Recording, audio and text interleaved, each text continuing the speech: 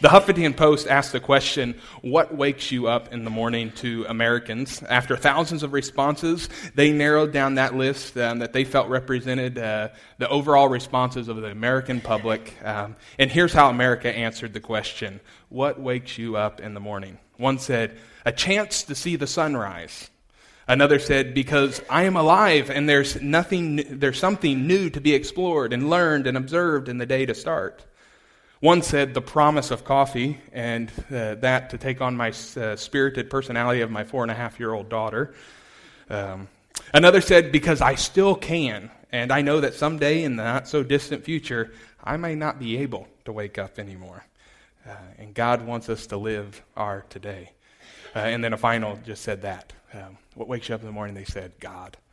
So how would you answer that question? What wakes you up in the morning? For some, you might quickly say something spiritual, right? My walk with Christ, thinking, well, isn't that the right answer? For others, you might scratch your head for a moment, quickly think of your favorite hobby and say, yeah, that's what I'm passionate about. That's what wakes me up in the morning. For others, your shoulders may slump. The smile on your face may drain. Because deep inside, you're thinking, you know what? I really have no clue what wakes me up. Most mornings, I have to drag myself out of bed. The only reason why I wake up is because the alarm won't stop going off, right? I keep hitting snooze, and it just keeps coming off every 5 minutes. You think, well, I've got to wake up, because if I don't wake up, I might lose my house because I didn't go to my job, or my kids might not be taken care of, or something worse. You see, at the heart of the question of what wakes us up in the morning is our passion. Now, passion, defined in the dictionary, can be said to say a strong and barely controllable emotion. So whether or not you know what it is, there is something that you are passionate about, the driving force of what is waking you up in the morning. Truth is, though, for many of us, our passions are in the wrong place. As we learned last week, we are often seeking the things that will not last. We are, as some would say, a mere vapor in eternity. Or as Solomon said in the book of Ecclesiastes, meaningless, says the teachers, everything is meaningless. For many, though, our answer to the question of what wakes us up in the morning has been skewed by Satan, by our adversary. He wants our greatest of emotions to be fervently put into things that will not last and ultimately will let us down. Now, the adversary uses these misguided passions to trip us up, these things to skew what we would need to be doing, to frustrate us and to give us a lack of fulfillment. But he seems to always constantly draw us back to them. I call those things trippy passions, and the first one is this. I think there is a trippy passion of stimulants. Now, when Matt and I sat down and talked about this series, and he said, hey, I want you to answer the question of what wakes you up in the morning, I thought of the jingle, right? The best part of waking up is Folgers in your cup, right? And that's what I was thinking. Now, I know some of you in here are shaking your head. You're going, absolutely, that is totally me. There was somebody that told me that this morning. They said, yes, coffee is the thing that wakes me up in the morning. And for some of you, you're saying, yeah, don't dare touch me until I have my cup of coffee, right? Right? Now, as if that liquid returns you from Jekyll to Hyde, right? And while we joke about coffee being a stimulant, I know there are people in this room that are living for these type of things in their life. They are, if somebody was to follow you around, they might find themselves pleased by a consumption of alcohol to an extreme. They might find themselves running to nicotine of some form. They might fill the void with food or some sort of illegal drug. For others, their stimulant is not so much the things that they put into their body by their mouth, but the things that they put in by their eyes, right? Their favorite television show. If they're not home at 8 o'clock and their show gets on and they miss it, they're going to be so upset. So they have to DVR it and they have to watch it, and sometimes they watch it multiple times, right? They've got to get home for that favorite show. Or maybe they sit in front of that phone and constantly you're flipping through your Facebook and you're looking through those things and you're drawn to the Pinterest or whatever that may be. You are looking over. Or maybe when nobody else is watching, you feed your sexual urges with the cheap stimulant of pornography rather than in the healthy confines of the marriage covenant. In the book of Isaiah, the prophet talks about people that struggled with these things. He says, you who rise early in the morning in pursuit of strong drink, who linger in the evening to be inflamed by wine, who feasts consist of lyre and harp, tambourine and flute and wine. Or as the Apostle Paul said it, put these things to death. Stimulants let us down. They leave us wanting more. And that's the same reason Jesus told the woman at the well this. He said, everyone who drinks this water will be thirsty again. But whoever drinks the water I give them will never thirst. Indeed, the water I give them will become in them a spring of water welling up to eternal life. He's saying that nothing is going to bring that fulfillment that only I can bring. There's a void in our heart that only God can fill. So whether it's caffeine in the morning, food in the afternoon, alcohol in the evening, or porn when nobody is watching, these cheap stimulants will always leave us hungry for something else, for something more. They may fill a temporary void, but they're never going to give us the true fulfillment that the Word of God and God Himself can give us in Christ Jesus. I think that's what Paul had in mind when he talks about it in his letter. He says, I strike my body, I give it a blow to make it my slave. I think he was saying, I will never become a slave to some sort of stimulant in this world. My body will never tell me what I need. I will tell my body what I need from it through the Holy Spirit's power. That's what he's saying. He's saying, I will drive this thing through God's power to do what I need to do to serve and live out my passion in life. But second, I think we get tripped up on the passion, the trippy passion of emotions. Now, as a kid, Christmas was a special thing to me. Christmas time come around, and man, I just lived for the moment of Christmas Day. I was not the kid who would cheat the system.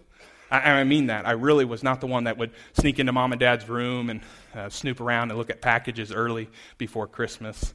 Instead, the anticipation of Christmas was what I longed for. It was the thing that I most desired to be a part of.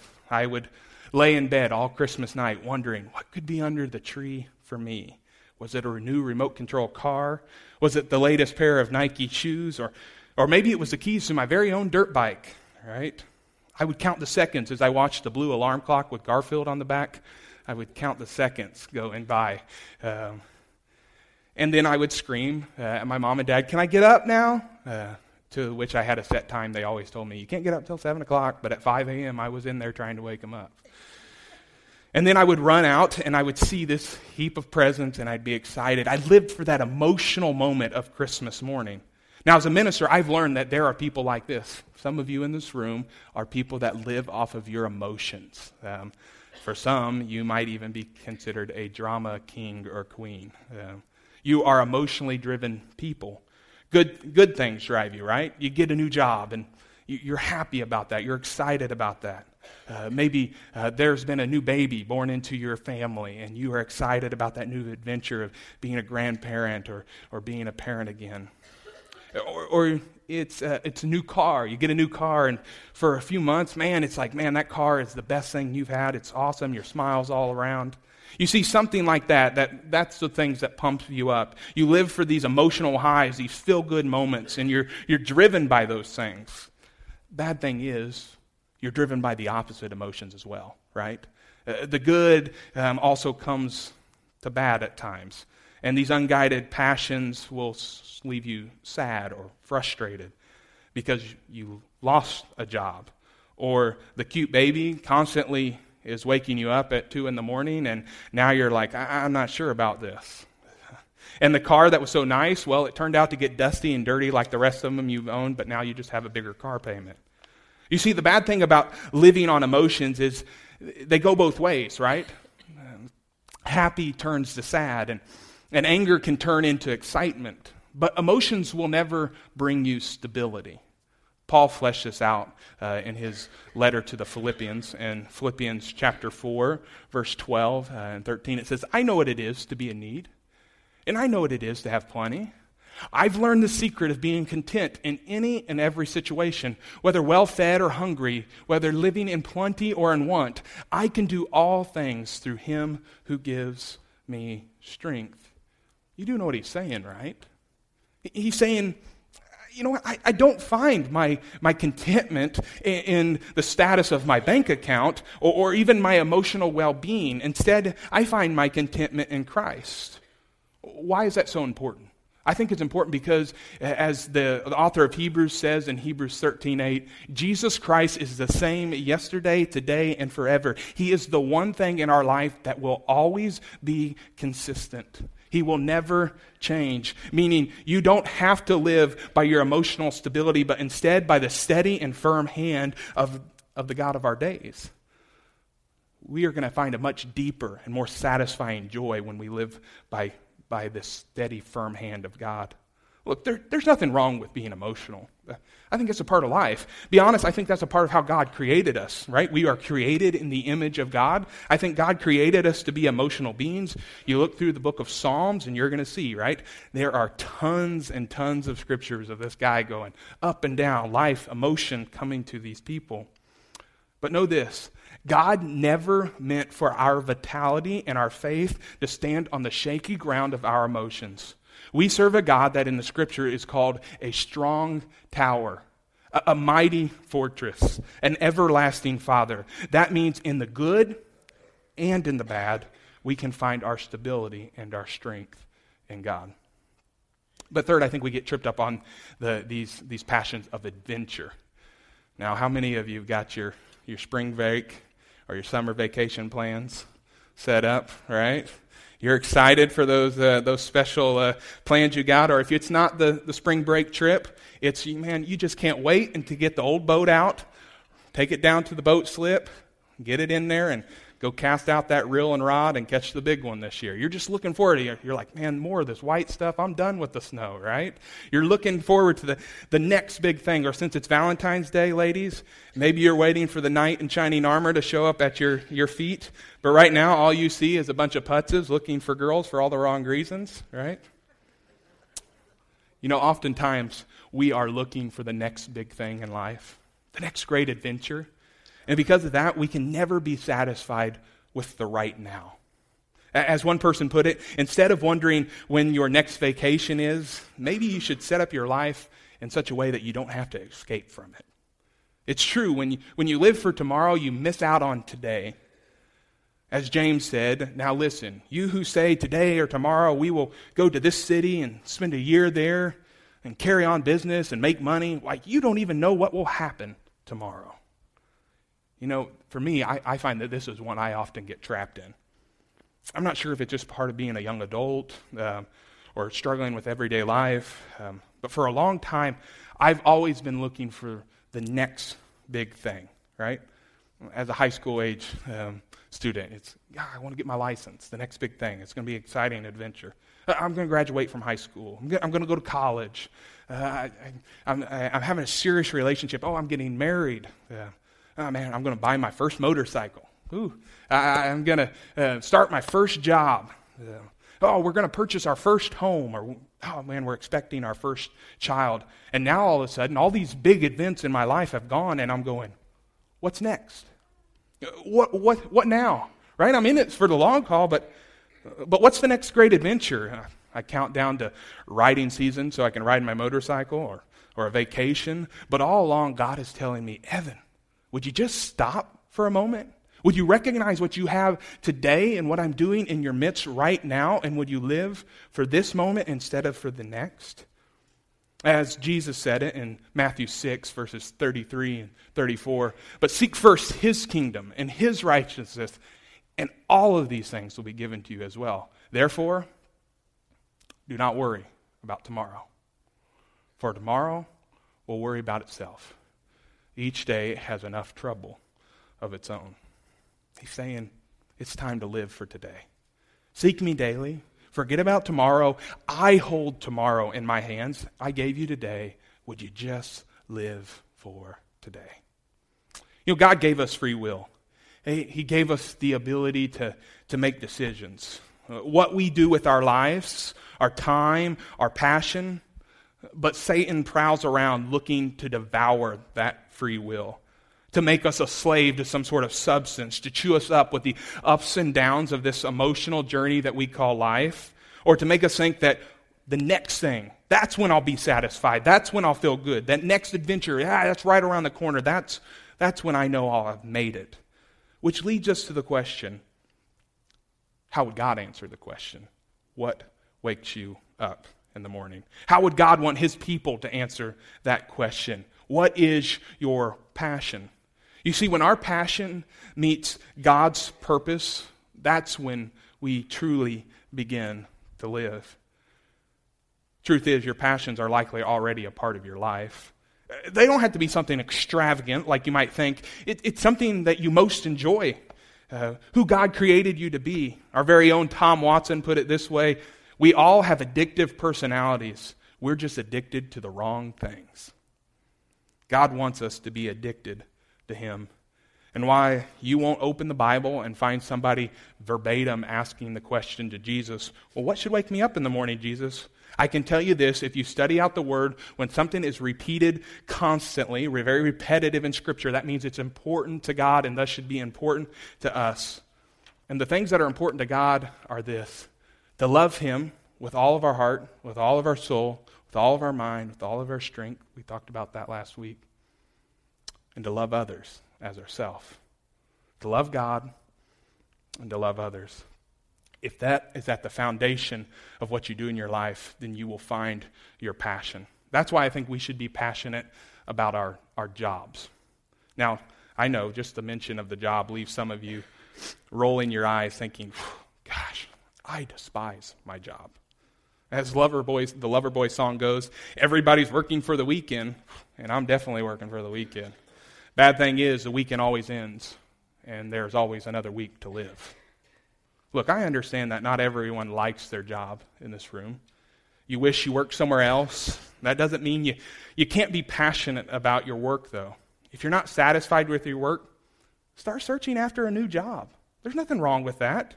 But in the meantime, as Proverbs says in Proverbs 16, verse 3, commit your work to the Lord, and your plans will be established. You see, every job that's represented in this room has a purpose in the scope of humanity and in the scope of eternity.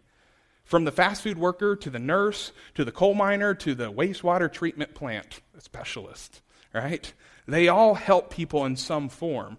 God's greatest desire is for us to be in relationship with him and relationship with others. So no matter if you love your current job or you hate the thing you do right now, you can love God in the midst of what you are doing, and you can serve other people as well. In the book of Colossians, Matt read it earlier this morning, it talks about doing your work with all your heart as if working for the Lord, not human masters. You see, the average person works over a third of their waking hours. Your life is going to be miserable if you continue to despise that job. Take a fresh perspective.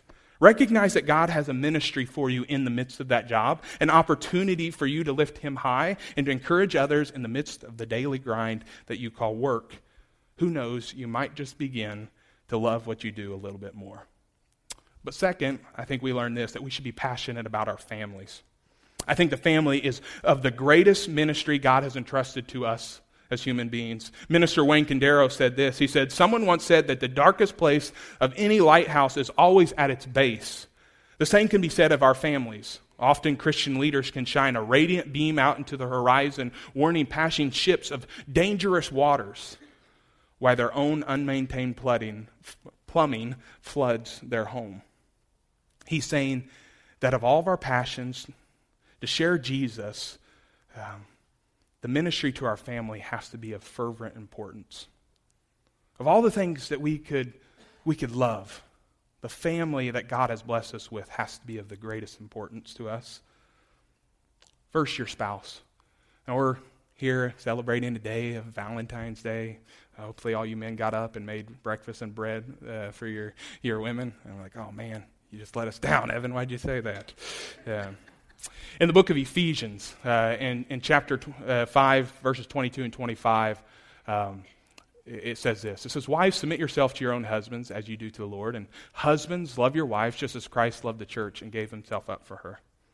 You know, when I sit down and counsel with couples that are planning to get married, engaged couples, or somebody that's struggling in their marriage, I often turn them to these scriptures.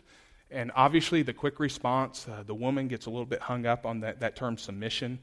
The man sometimes will like to lord it over her. Oh yeah, see, you're supposed to listen to what I say.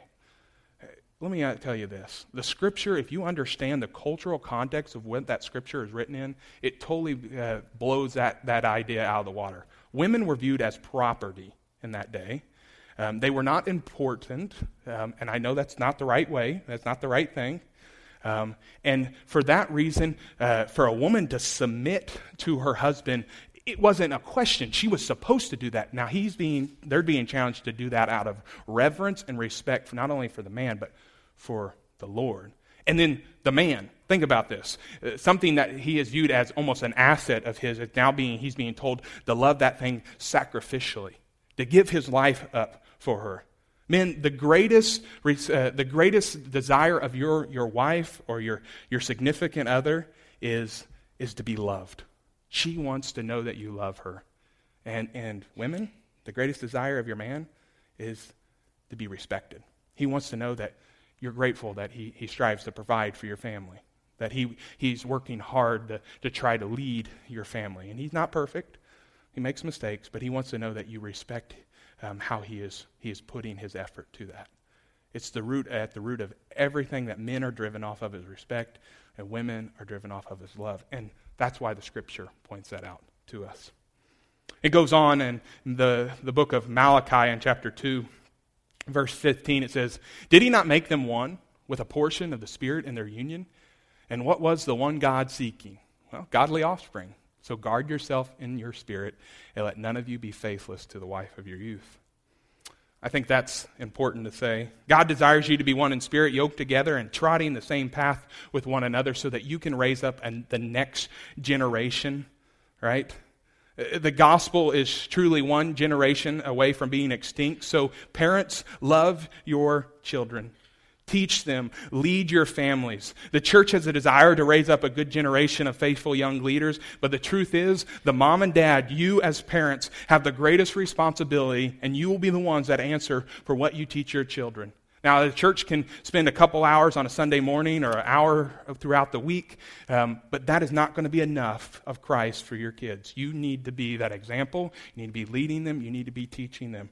As the book of Deuteronomy, chapter 11, verse 19 says, in Deuteronomy 11:19 it says, "Teach them to your children." It's talking about the commands of the Lord. "Talk about them when you sit at home and when you walk along the road and when you lie down and when you get up." That sounds like pretty much all the time, right? Everything you do, teach those things to your children. Make Christ known in your home. Give them a 1 Corinthians 13:13 philosophy, right? That says, "And now these three remain, faith, hope, and love, but the greatest of these is love." Teach your children to have faith in Jesus, that they can have security knowing that they are accepted by the Lord, loved unconditionally, and they can have eternal salvation through Jesus Christ. Help them to understand hope. Hope that their struggles will not last, that they can and endure, and God will triumph in eternity. It's not a question of if, it's only a question of when. And love your children. Love them in such a way that they hear you say, "We have loved you, we do love you, and we will always love you." Your love teaches them about God's love. And on the flip side of this, children, students, respect your mom and dad. Honor them. Know that they are striving to do these things, and sometimes they make mistakes. They are not perfect people. And even us as grown children, we're called to respect and honor our parents. Deuteronomy 5:16 says, "Honor your father and mother as the Lord your God commanded you." Listen, it doesn't say honor them if they were good to you. Honor them if they were perfect parents. It just says honor them. So we need to take care of our elderly parents. We need to help them out when they're struggling. We need to love them even when maybe they didn't love us. Family is one of the greatest gifts given to us. A gift that is meant to be cherished and cared for. And your voice into your family's life can be used for the glory of God. So allow your passion and your love for the Lord to be intertwined with God's purpose in loving your family. But third, I think we learn this, that we are called to be passionate about the church. God wants us to be passionate about His church, about one another, those that call Christ Lord. How do we know that? We know it from a scripture in the Gospel of Mark in chapter 3. Now, I remember the first time I studied out this in Mark 3, so I'm going to ask you guys to go ahead and turn over there with me. Mark 3, verses 31 through 35. I remember the room I was sitting in, the professor at the time that was teaching as I was studying through this, and I think this is really important to see. It says, and starting in verse 31, chapter 3, then Jesus' mother and brothers arrived. Standing outside, they sent someone in and called him. A crowd was sitting around him, and they told him, your mother and brothers are outside looking for you. Who are my mother and brothers? He asked. Then he looked at those seated in the circle around him and said, here are my mother and my brothers. Whoever does God's will is my mother, or my brother and sister and mother. Now listen. He is not saying we shouldn't love our families. We just spoke about that. What he is saying is the blood of Christ runs deeper than the blood in our veins. You are my mother and brothers and sisters. The day we both committed our lives over to Christ, we and our lives became intertwined, devoted to one another, as they say in the book of Acts of the early church. So for some of you this morning, that means it's time to start taking the next step. Stop marking the card on Sunday morning that, you know what, I think I want to get a little more involved. Stop hinting at the idea of, you know what, I think I'm going to connect in a small group. Stop thinking, you know what, someday I might dig a little deeper and get involved in one of those Bible fellowship classes where I can get to know some other faces. Don't try to run out of here so quickly at the end of service this morning. Stop for a moment. Stick around. Try to connect. Build a relationship with somebody so that a relationship that will last far beyond our life here on earth and into eternity so that you can be encouraged and uplifted by the church and allow the church to be the church to you. You know, for many, we think that passion demands one big act. Truth is, it demands a lot of small acts. How you work daily when nobody is watching. Do you cheat on the time card? Do you do just enough to get by? Or do you do your work as if the customer was God and your coworkers were loved by Jesus, the one that you call Savior, because they are? Do you shower your spouse with love and respect? Do you show your children what it means to have grace and courage? Do you give your parents honor and respect? And what about God's church? The thing Christ died for, the people of His body, the ones who have yet to come to know Him. You know, Solomon did say, meaningless, says the teachers, everything is meaningless. Yes, he was talking about the grind that is daily life, meaningless without a passion to live for. But when you see the meaninglessness in the scope of eternity, it's not so meaningless anymore. That's why he concludes in verse 13, just a few verses later, the end of the matter, all has been heard. Fear God and keep His commandments, for this is the whole duty of man. So what wakes you up in the morning? When your passion meets God's purpose, that's when you will truly begin to live. God wants all of you. As Paul said, for me to live is what Christ, and to die is gain. Paul was saying, my faith, my relationship with God is my passion. When that becomes your driving purpose in life, that's when you will truly begin to experience the life God has intended for you. So for some of you this morning, it's time to take the first step. You need to make Christ the greatest of passions in your life. To die to your current way of living, right? To be buried with Christ and raised to walk a new life. That's what that symbolism of baptism means. Or as the Gospel of Matthew says in this paraphrase, anyone who intends to come with me, they got to let me lead. You're not in the driver's seat. I don't run from suffering. Embrace it. Follow me, and I will show you how. Self-help is no help at all. Self-sacrifice is the way, my way, to finding yourself, your true self. For others, you need to search out your passions, but recognize all along that the path of God has always been intended for your passion and His purpose to intertwine, for you to love Him with all you have and to love others and to draw them along the way with you. As 1 John 4, verses 11 through 12 says, "Dear friends, since God so loved us, we also ought to love one another. No one ever has seen God, but if we love one another, God lives in us and His love is made complete in us." You see, we all have steps of faith to take, because when something is your passion, remember what it was defined as? A barely controllable emotion. It makes you want to move. It makes you want to do something about it. It makes you want to live a little bit differently. And there is something that is driving you daily for you to wake up to. So press into that thing. Do it for God's sake. Love God. Love others. And draw people to Him. God's got a passion for you. He's got a purpose for you.